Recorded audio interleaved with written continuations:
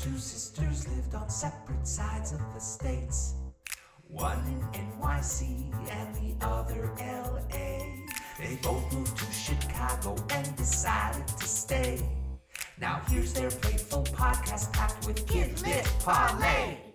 Children's books. Are they really that great? Talking Children's Books is with Kate and Fuse 8.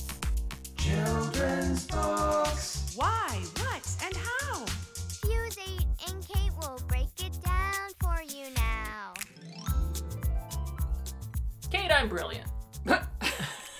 That's an interesting way to start. Caught you off guard with that one, didn't I? Yeah. But if the fact of it, it's true. Do you remember our Caldecott episode where I gave you 2 out of all the picture books in the entire year that were published in 2019? I gave you 2 that could win Caldecotts in some way. Yeah, and you picked the winner?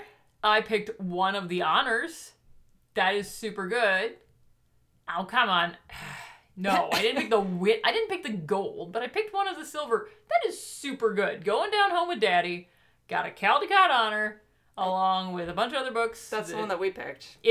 Neither of the 2 books that I presented to you were my original 2 that I was going to propose. I couldn't get those holds in time, and neither of those 2 books won anything. Nice. So, it all worked out. Yay, Going Down Home with Daddy. And the winner was? Undefeated by Kwame Alexander, illustrated by Cadier Nelson. The very first gold for Mr. Cadier Nelson. He has never gotten the gold before. If you've ever looked at a particularly beautiful New Yorker cover and thought to yourself, that's a heck of a portrait, that was by Cadier Nelson. Oh, yes. So you are undefeated in not picking a winner. Do you like how I set you up for that? I picked an honor. I'm feeling very good about that. Well, now I gotta make an ant shirt dress. Yeah, and I might have to make a chicken dress. Is that just any chicken dress?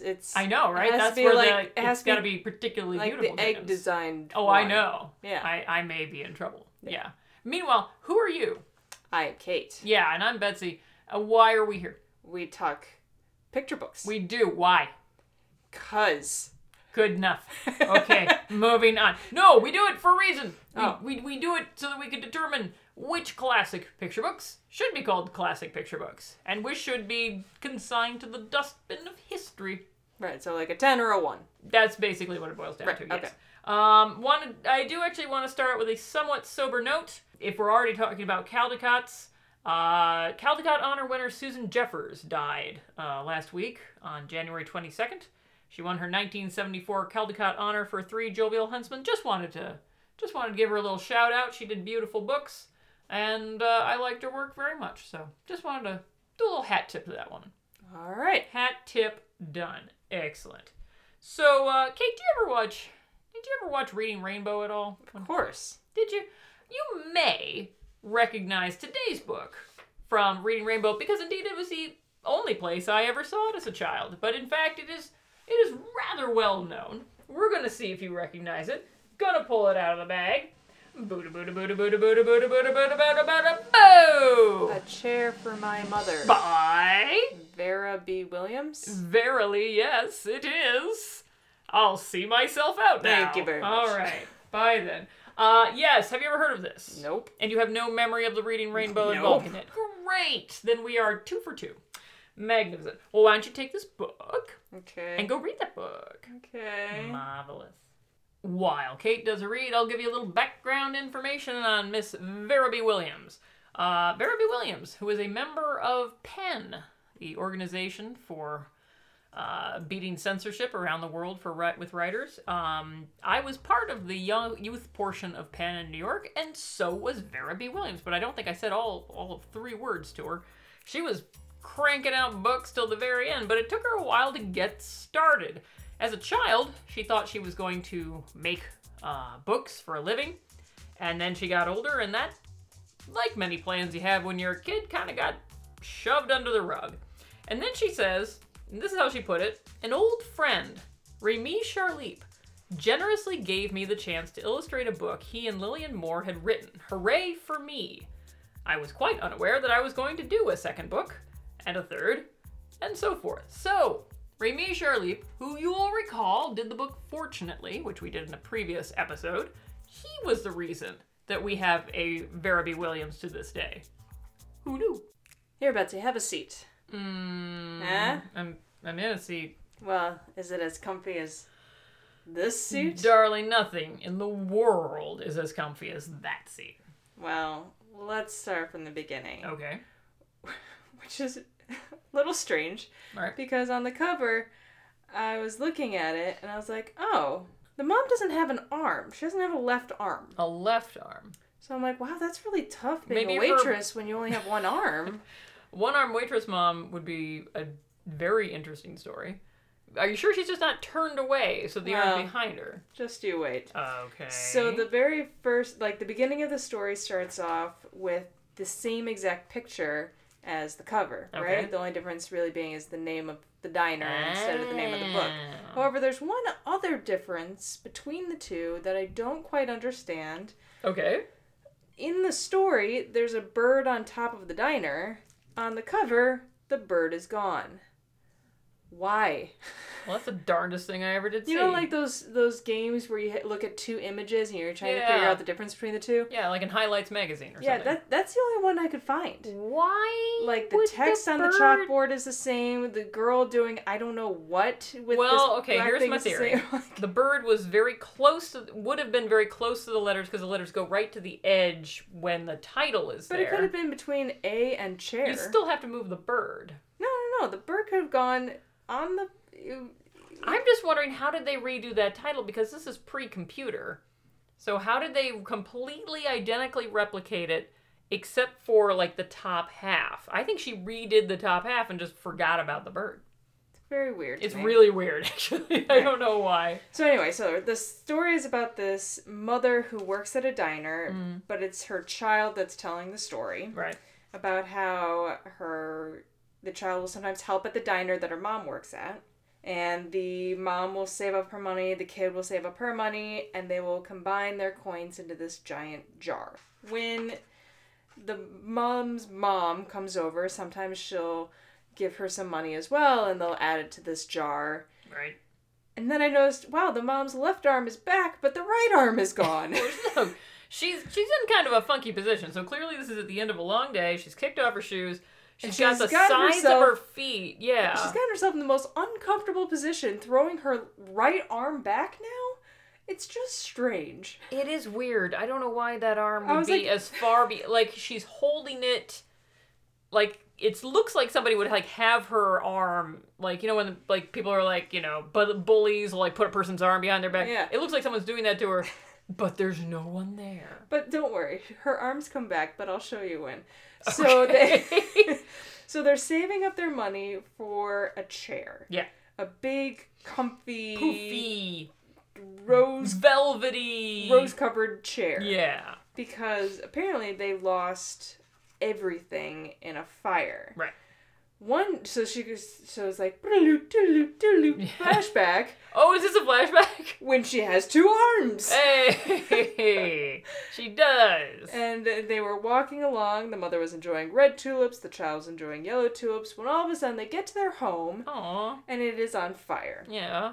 Now it says their uncle, the little girl's uncle, so the girl, the mother's brother, Yes. Right. Very good. You know what an uncle is. saw Yes. them and ran to them. And the mother immediately was asking for her mother, the grandmother. Right. Well, then the little girl's aunt was waving and shouting, she's here, don't worry, everything's okay. I can't tell if that's the uncle or the aunt. You know, when you were talking, I was assuming it was the uncle, but he looks but like now Jim. it- Well, now he it looks like a young Jimmy Olsen. Well, now you think, well, is that the aunt? But either way, they look a little too happy for what's happening. Probably.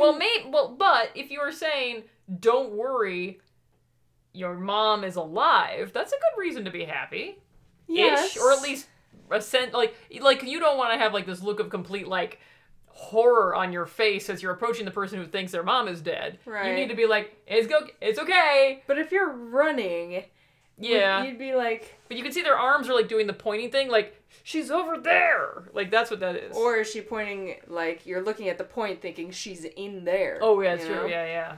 Not the whole thing that this person, whether it's the uncle or the aunt, is doing is just wrong. The facial expression, the pointing, just stop it. I'm going to call them Jimmy Olsen. Okay. And we're done. So the fire, it's apparently, it says, Gutted turned it. everything to charcoal and ashes except for the wooden chair that apparently didn't burn. It just broke. What? Well, maybe it wasn't actually wood. Maybe that was like Betsy. some corroded metal-y thing. I don't know, man. That's happened, so right? You have like a huge disaster, and then there's like one pristine like teapot that's in the middle of everything. A for no teapot, I'd particular reason. understand, but a wooden chair I don't know. in a fire? It's weird. I'm not saying it's not weird. It's a little weird. It's a little weird. So, right, but I do like how along the edges of the story, there's all these wilted flowers. Oh, it's the tulips. Yeah, and they're all... They were looking at tulips, and now their tulips are all dead. Yeah, I thought that was a Aw. nice touch. That's a very nice touch, because on the previous one, the border was flames. Yeah, and Ugh. now it's dead tulips. Now it's dead tulips, yeah. And now it's... I think they're supposed growing, to be growing flowers. At first I was yeah. like, why are there anchors? No, they're growing flowers. We're going to sea, child. We never see the father. Maybe he's a sailor. I Yeah, don't know. Maybe he's got a houseboat. So it's nice that the entire neighborhood gets together. The mother and daughter move in to where the uncle and aunt were living. The uncle and aunt moved to the empty downstairs apartment. And the entire neighborhood brings over everything from table and chairs to pots and pans to curtains. You would think this was the main story. This is still a flashback, right? Yeah. Yeah, that's this very is still a interesting. flashback. From a narrative perspective, that's an interesting choice in a picture book, I would say. I like how everyone is donating something except for one person. You know who that one person Who's that one is? person, Kate? It's that kid eating the pizza Oh, that yeah. his father is trying to donate. The and kid looks like he could be 4. You really can't expect the the kid kid doesn't to... look like he needs pizza, alright? No, I would agree, but, you know. And you're- why didn't the father stop the kid and be like, this is not your pizza? Well, maybe the dad works in a pizza joint, and he has, like, the kid is just eating one of the pizzas from in there, Oh. right? So he's like, oh, the kid's crying, just poke a pizza in his mouth, and then we can deliver these pizzas to these people who lost all their That's my stuff. solution to life. is- Exactly, just poke a pizza in their mouth. Right. Anyway. Pizza poke. So, Poke, poke, poke. now we're back to, what, reality? Yeah, present day. Present day. That's what I meant to say. Right. Reality. not this beautiful fantasy land we were in before. So we're back to present time. Yes. Where the jar that they've been collecting coins is now full. Truly And I full. wanted to check because at the end of this paragraph, there's a drawing of a dime. A really good drawing of a dime. And I put a real dime on Yeah, top of yeah, it. yeah. It's perfect. Whoa! And it's an exact Because size. it looks the size of a dime. It is a dime. Wow! Well done, Vera B. Williams. You can draw a dime. I can't draw a dime. I can't draw a dime It's got the either. fascias on the back and everything. You can even read it says $1 dime, United States of America, all Yeah, that yeah, stuff. yeah. Anyway, so they've saved up all this money. They've now gone to the bank. They've exchanged all these coins for $10 bills. Mm-hmm. And now they're off to buy a chair. Right. So they go to 4 different chair shops Yep, that sounds all right. to sit in chairs. Mm-hmm. Now, keep in mind, they don't own a car. They're getting Yeah, on a bus yeah. and going from one furniture They store probably to another planned furniture out store. the whole route that morning so they Wow. could figure out which chair place was closest and then work their way around them. And But figure what out if the they went to buses. like store 1, 2, 3, and by 4 they're like, we like the chair in store number 1. So Right, then, but you know, at least you've looked at your options. so then they have to get back on the bus. Oh, yeah, and you walk. do. Oh, This is yeah, you do. exhausting. Oh, So- public transportation, man. It takes forever. So they get on to the last store. They find the chair of their dreams. And you know what I see when I look at this picture? Ah, like a little beam of light, practically. because Yeah, it's on a golden rug, it is dead center. and it is this hideous Oh, red rose velvet. You would not have this in your home. Not my home, but if I had a more color, I don't. What am I wearing right now, Kate? I'm wearing blue and brown. I'm not a colorful person, so.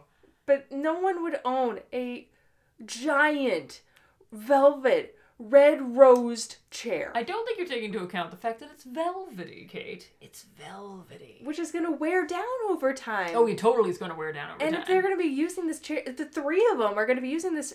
Anyway, so It's a symbol of luxury, Kate. got it. Of Okay. overwhelming Abundance.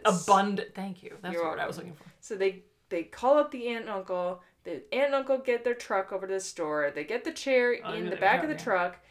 No free delivery for you. Yeah. Well, they didn't want to wait for delivery. Oh, makes sense. Okay. They wanted the chair right away. I just really like that the cat is holding the door open. Okay.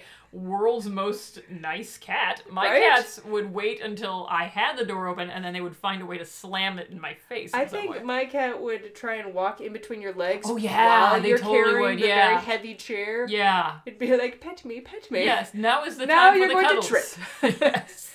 So, but I thought it was very sweet that the cat is Yeah. holding Very open, convenient. Well, holding that's a open the door. well-trained cat. That is. And the grandma gets to sit in the chair while she looks out the window. The mom gets to look in the chair after a long day at work and watch the news. And the little girl gets to get in the chair with her mom. And if she falls asleep, the mom can reach over and turn off the light, which is very sweet.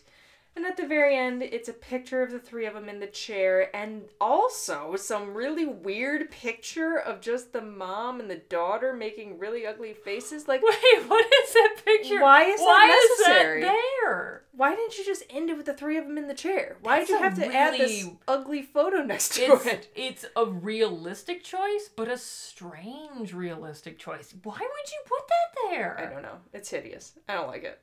Clearly, at some point, she drew the big picture in the center. She was like, It's just needs missing a some." little something, something. Wait, I know. Let's have a candid, tiny square shot of the two of them looking super weird. And the illustrations aren't bad up until I think this last one, which I think is hideous. So sorry, but I don't like that. I literally am wondering to myself, are they wearing Well, Halloween costume makeup or the something teeth like that? are- It's the teeth, right? I mean, the this teeth is are all what's so weird. This is all like watercolor, and Yeah. you're trying to do like the little tiny teeth. I don't know. It creeps me out. I I think don't she like should it, have so. redone it, but that's, Okay. it is what it is. So that's the end. All right, so that's what it is. And so this was probably the very first picture book that I can remember encountering that was about people with lower income, where it wasn't like, usually like in children's books, like the poverty is like grinding. It's like Oliver Twist, or like you're sleeping in a cardboard box. And this is far more realistic, invisible, generally speaking. It's not the kind of thing that people tend to do picture books about. It doesn't romanticize the poverty, because I do feel like there are books for kids that do that, and to the point where you're like, boy, being poor sure looks like fun, It doesn't do that. I mean, their freaking house or apartment caught on fire. That's awful. And she's a waitress. It's not like she has. Yeah. And we She don't. appears to be a single mom. Yeah. She's got family. Right. But yeah, so Single income coming in. well, and tellingly, when Vera B. Williams died, the New York Times headline for her obituary was Vera B. Williams, 88, dies, brought working class to children's books, which I think is very interesting. Like, that was the takeaway for her. Now, in terms of this book, it won a Caldecott Honor. You can see the shiny silver on there. It got a Boston Globe Horn Book Award as well. And that's important, because if you're a Caldecott Honor, you don't give a speech. It's kind of a perk in a way. You don't have to, like right now, Kadir Nelson somewhere fretting over the fact that he's got to write like a speech for all of history. Good luck with all of that, sir. But you don't have to write a speech for the honors. However, you do have to write a speech for the Boston Globe Horn Book Award, and that speech is available on the Horn Book website. Thank God, because I was trying to find additional information about this book, and I could find nothing. So, as it turns out, the inspiration from this book came from the Depression. So this is what she said. She said, like many families during the Depression, we often moved, and we had very little furniture. My parents did not much value possessions. They looked critically at those suites of heavy, dark furniture crammed into the small flats of our neighbors. They knew how painfully these suites were acquired by struggling young families, often to be repossessed for default of a month's payment or set out on the street in an eviction for overdue rent. Such chairs and sofas made me sad. They came to symbolize the unjust and depressing facts of economic life. I saw the lack of such furniture in our own apartments, some 12 in all by the time I grew up, as a refreshing offer of freedom.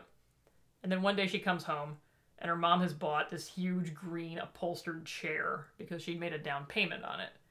After that, it seemed when my sister or I would ask for a nickel or some pennies to get something or go somewhere, my mom would say, We had to save our money to make the monthly chair payments. I hated to hear how worried she sounded, so one day I yelled at her in my uncompromising way, "But why did you buy the chair now? Why didn't you wait till we really had money to pay for it?" And she told me with great dignity, "I don't intend to work all my life, and I have nowhere to sit down." So, when she got around to making the book, she decided to make a richly deserved super real chair with roses all over it, essentially for her mom. Cute. Yeah, it's kind of a nice little backstory there. Ratings time. You go first. It's complicated. Like I say, very rare that we see working class people in a book, and I really am impressed by the narrative leap. She easily could have just told this like, one day my mom and I were walking looking at tulips, and then there was a fire and we lost it and everything, and then we started saving in this jar. Instead, she begins with the jar. The jar is already established. This dream of having the chair is established like right from the start. Then we get a flashback. Then we get back to present day. I'm just impressed by that choice. I like the art. I don't love the art, but I think for the purpose of the book, the art is the best thing that it could have. So, at the same time, do I have like a huge, overwhelming love for this book? No, I like it. So I'm going to give it a 6. Okay. A nice, healthy 6. I think it's a lovely story. I think it's really sweet, but I don't remember the title, and I never will. And I gave it a 4.5. A 4.5. I think Wow. it's sweet, but I think it's a bit forgettable. There's no real drama other than the fire, which is a flashback, so there's no like present day drama. Yeah. Well, It the just- fire's impressive, though, but yeah. And I like how it teaches saving your money, It does, very much so. which yeah. is important. Yep. But I don't think I'm good. Well, I'm definitely not going to remember the title, and I don't think I'm going to remember this book in like 6 months to a year, and after that. So after that, for a little while, you're going to remember it as a something for It's my the chair something. book. The chair book. Yeah. Yeah. And then it'll just flip into And then I might remember that there were roses on it, and that's it. And the question is, do I remember it mostly because of the Reading Rainbow sequence? And that may well be the case. Because when you've animated something, it's a little more memorable, I'd say. So it's a toe. It's a toe over the line like classic. a pinky, Which pinky is toe. Fine. Like if I had 6 toes, it would be the 6th one. Right.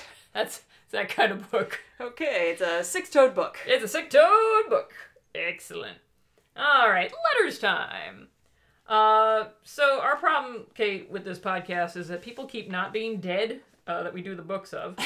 And I don't think that's a problem, but actually, it's not really a problem. It's definitely not a problem in this case because guess who wrote in?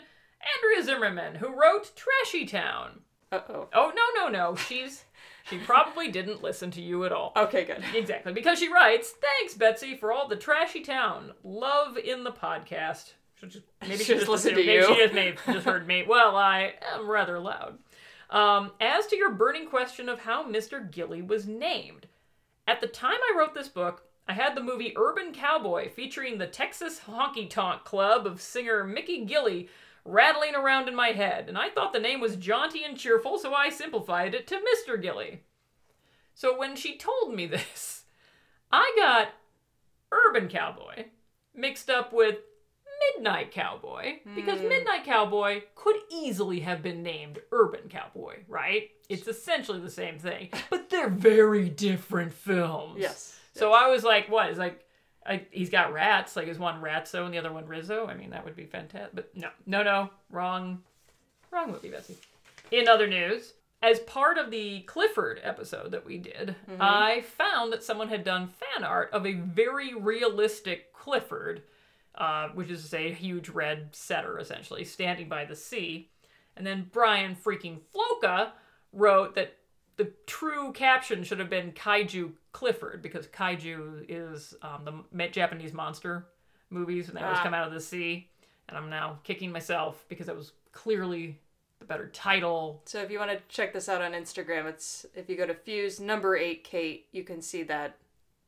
It's actually really beautiful. And then Cece Miller noticed that we were so obsessed with the camping scene in Clifford that we totally missed the fact that the pillow and sleeping bag appear to be levitating. I think they're resting on his paw. Oh, is that what it is? I think that because he's got such a long paw and arm, I think they're like resting on.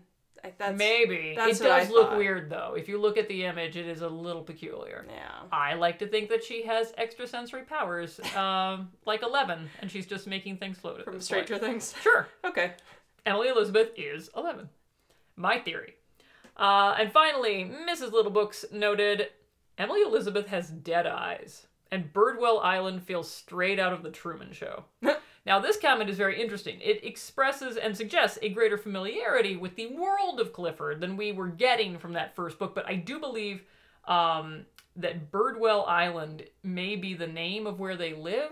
What's strange about that is that his name, the guy who wrote it, was Bridwell. Yeah. So maybe that was intentional somewhere? I don't know. This calls for further research. If you would like to clarify, folks, email us at fusekate@gmail.com.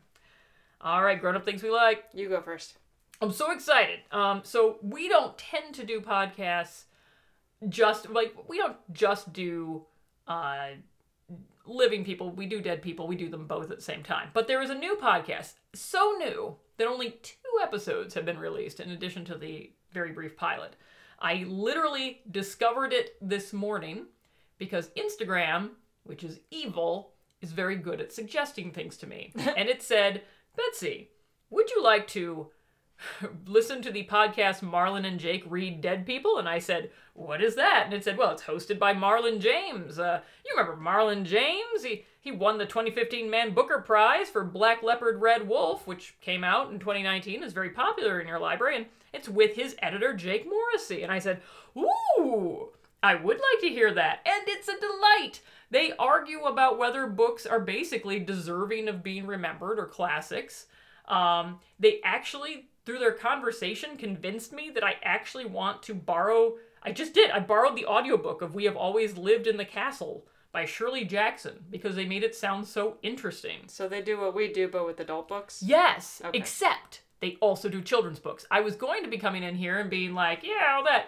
No, they've done Alice in Wonderland, and they do. Oh, they don't do picture books. No, no, not yet. But they've done Little House. Because as soon as they do, they're stepping on our turf. Seriously, And we're gonna right? take 'em That's down. what I'm talking about. But no, they go so fast through so many different topics. You cannot keep track of them. And yes, I was shocked. And I should say that Jake always hates whatever children's book he mentions.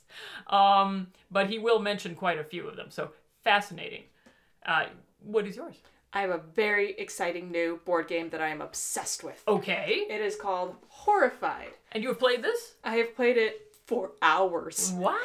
And I just bought it like 3 days ago. It took hours to play, or you just kept playing it over and kept over? playing over and over and over. By So, yourself or with someone else? With someone else. Okay. So on the cover of the board game, you can see, Frankenstein's monster and the bride, Dracula, Mummy, Invisible Man, Wolfman, and the creature from the Blue Lagoon. Yeah. Black Lagoon.